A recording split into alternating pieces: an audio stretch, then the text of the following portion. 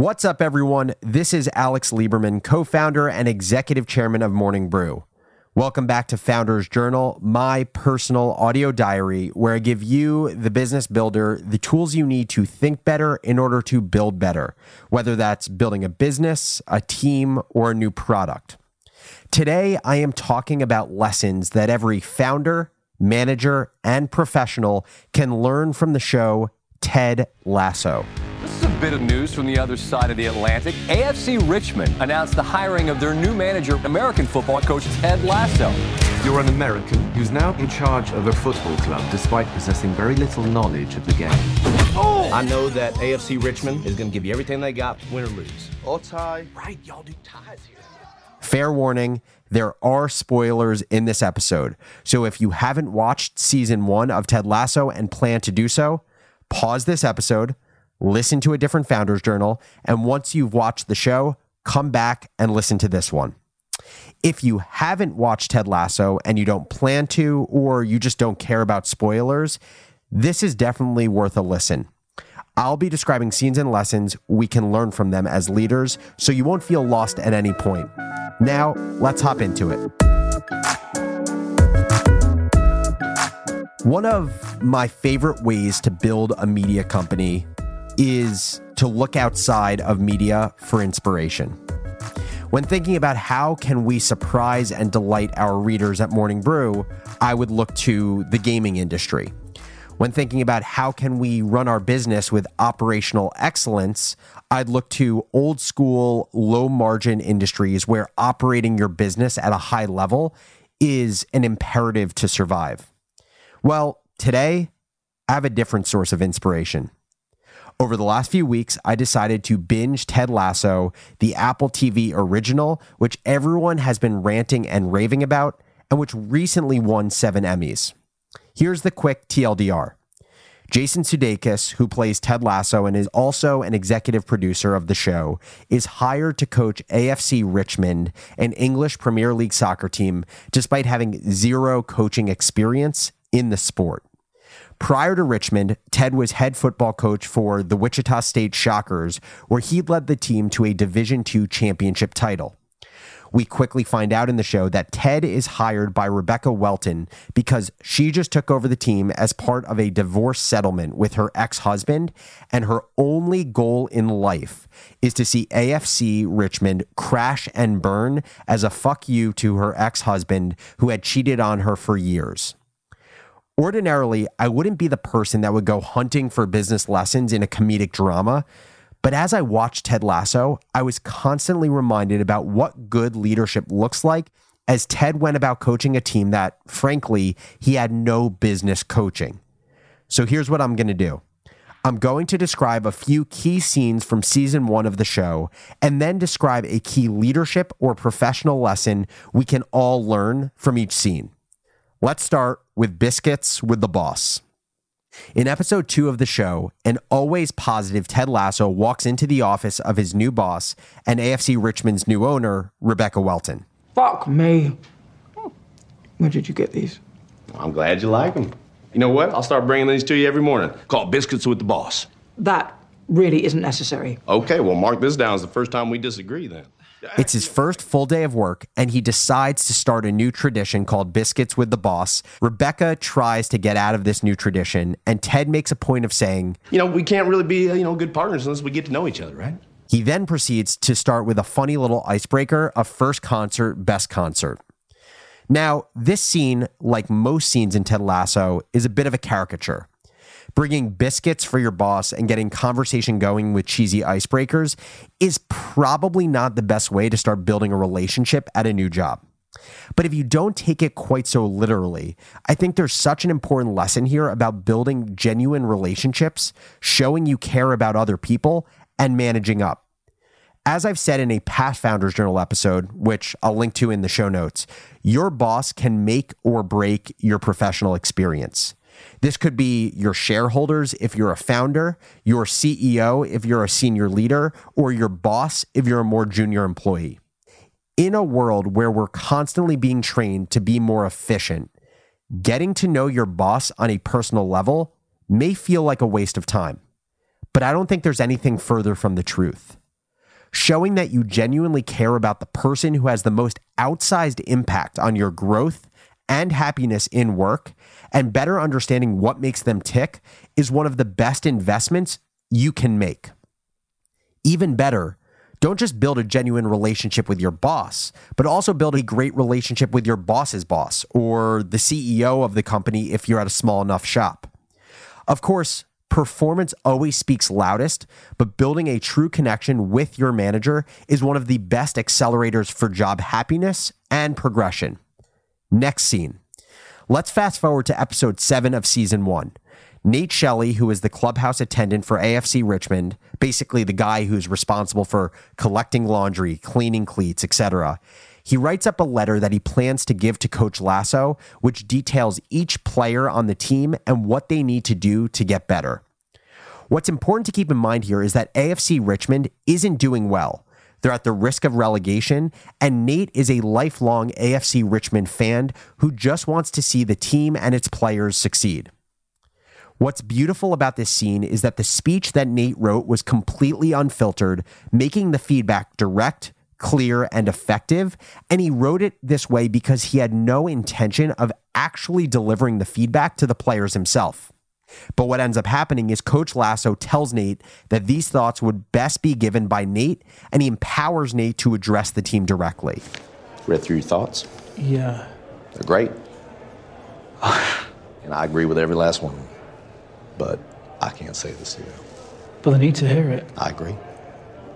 That's why you're going to do it. There is so much to learn as a professional from this moment. First, we all feel nerves being completely honest and direct when giving feedback to coworkers or our direct reports. I talked about this in a recent episode about how we try to be nice versus try to be honest because we want to feel belonging. I'll link to that in the show notes as well. Second, one of the best ways to get people to deliver feedback respectfully but directly is by creating a culture of it in your company. This is something that has become a hallmark of companies like Netflix: transparency and being honest with feedback in a respectful manner. By empowering Nate to address the team directly, Ted Lasso got someone on his team to talk to players in a way that he would have never dreamed of doing if left to his own device. Third, while again, these scenes are a bit of a caricature, how Nate delivered his feedback is such a great lesson on how you should approach giving feedback in everyday life. Don't beat around the bush. Don't deliver a compliment sandwich where you give compliment, feedback, compliment. Be honest and be specific about how someone can improve. It is the best way for you to see results, and it is the best way for team members to be given the gift of knowing how they can tangibly improve.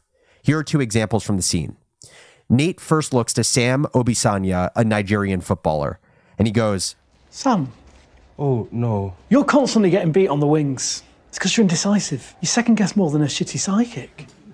He then turns to Danny Rojas, who is a great new attacking player for AFC Richmond. Roast me, amigo. Right, you say that football is life, right? Football is life. Yeah, well then your defence is death. Oh. The only person I've seen lose a man more often is Carrie fucking Bradshaw.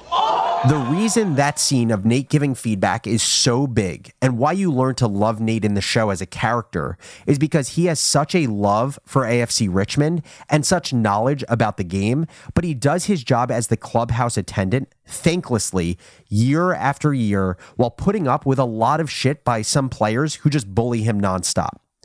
Nate giving these players feedback would be like a junior employee delivering feedback to a senior leader within your company.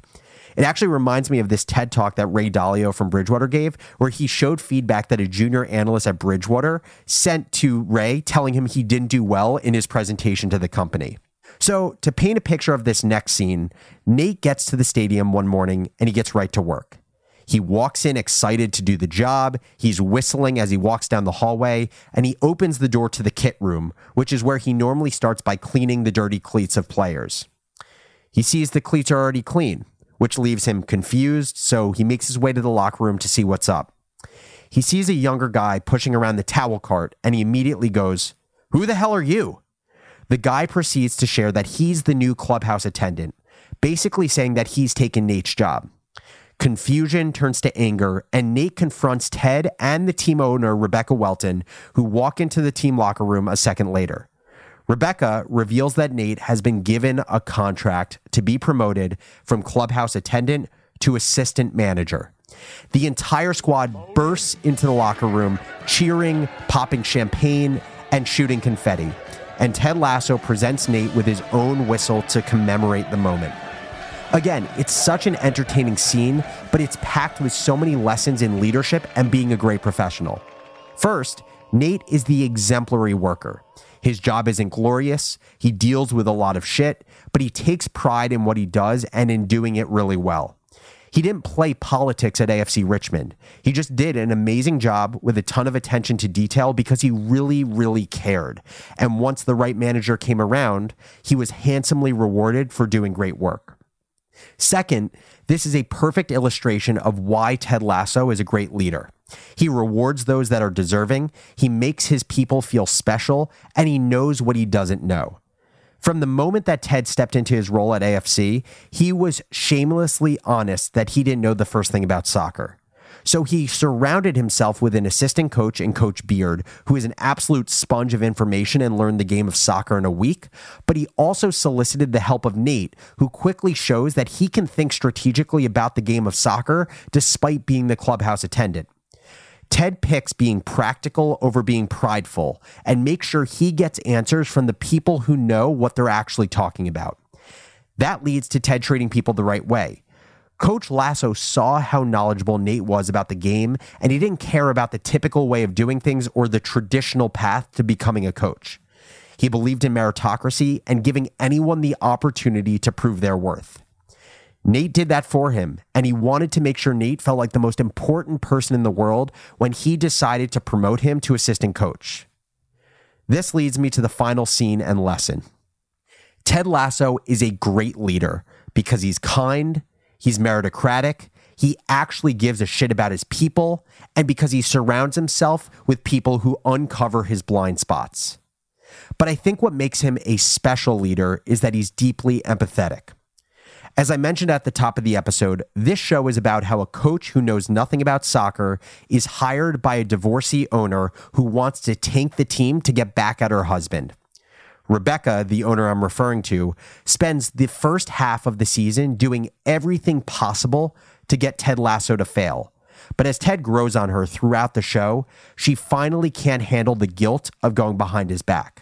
Rebecca finally tells Ted how she hired him for a nefarious reason and how she sabotaged him every step of the way. I hired you because I wanted this team to lose. I wanted you to fail. And I sabotaged you every chance I've had. It was me who hired that photographer to take the photo of you and Keeley.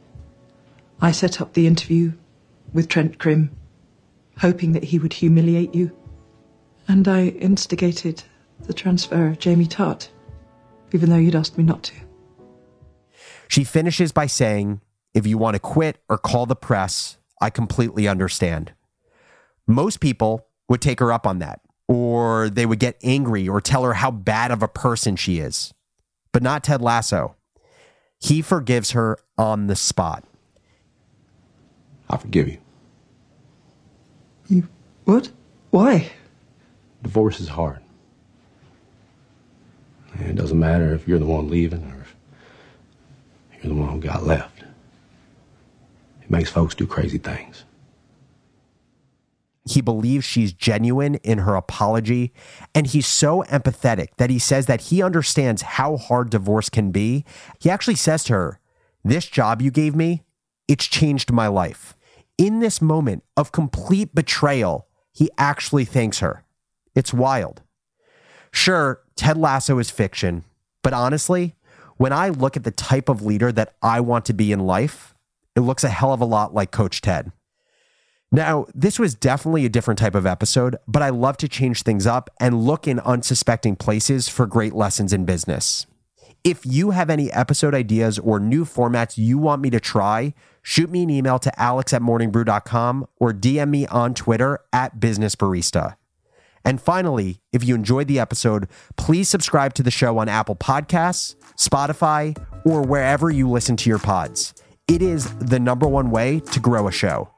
Our show is produced and engineered by Dan Bauza. Our associate producer is Bella Hutchins. Brian Henry is our executive producer.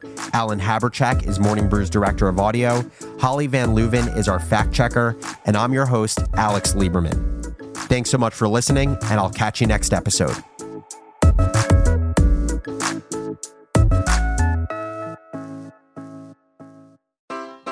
Take your business further with the smart and flexible American Express Business Gold Card. It offers flexible spending capacity that adapts to your business. You can also earn up to $395 in annual statement credits on eligible purchases at select business merchants. That's the powerful backing of American Express. Terms apply. Learn more at americanexpress.com/business gold card.